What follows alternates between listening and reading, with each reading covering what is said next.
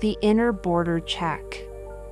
In the sandy desert, at the border between India and Pakistan, a very interesting routine is practiced by the border security forces. A fence of barbed wires circumvents the border. The sandy barren land has been cleared of all the bushes for about 100 meters from the border fence. The security personnel runs road rollers every morning and evening on this stretch of land. On the fine plain sand, spotting the footprints of even a small insect is very easy. It helps the security forces to keep track of any movement of humans and animals that may have tried to cross the border.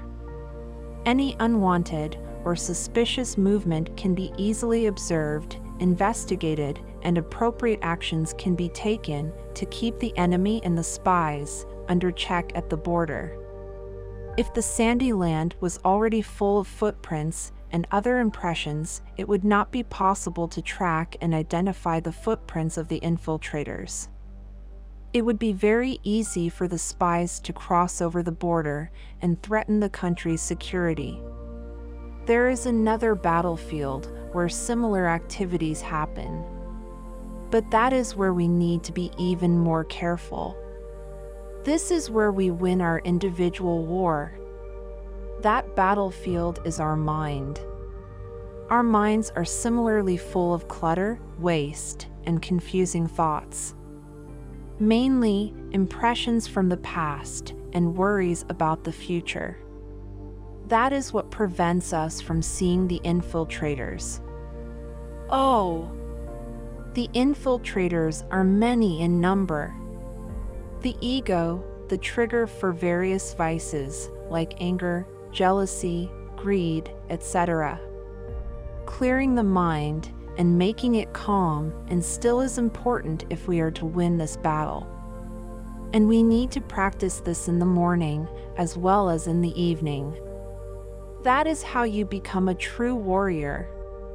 No, don't get confused by warrior. Here the true warrior is a true yogi. The practice of being self-aware helps to make the mind still by being soul-conscious and helps connect with the Supreme Soul. With practice, the impressions from the past slowly start fading away and the mind starts becoming plain, pristine, and untouched, like the fine sand in the desert. Once the mind is free of the clutter, it becomes easy to spot each step that the ego may be taking, the advancement of the vices, and the tricks of their spies. The first step is to observe these thoughts and feelings in oneself. Observing the ego takes a lot of clarity and honesty to the self. The ego enters the consciousness in various forms and shapes, some of them being very benevolent and seemingly sweet and necessary. At times, one may find it easy to point out the ego in others, but not in oneself, as we seem to be doing everything right, which is good for us, and we have all the justifications for it. These are like the spies of the enemy, and also need to be stopped from entering the home territory. Introspection, contemplation, reflection, and meditation help us see our own behavior in a variety of situations.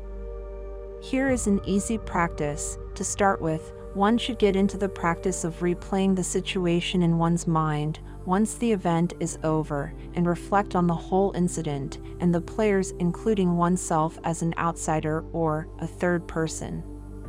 Once the situation is clearly understood, the observer can visualize the scene once again on how he could have enacted that scene.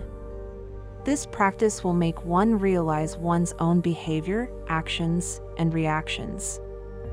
The second time any situation arises, the realization of one's ego and behavior may happen sooner than the first time, for example, in a matter of few hours itself. The third time such a situation arises, there will be at least a slight hint from the subconscious, telling us the way in which one should behave. With practice, one may be able to detach oneself from the situation when the situation is developing. the soul would be ready to take the necessary action or decision or behavior which would be for the benefit for the self and benefit for all. This is the practice of being self-aware.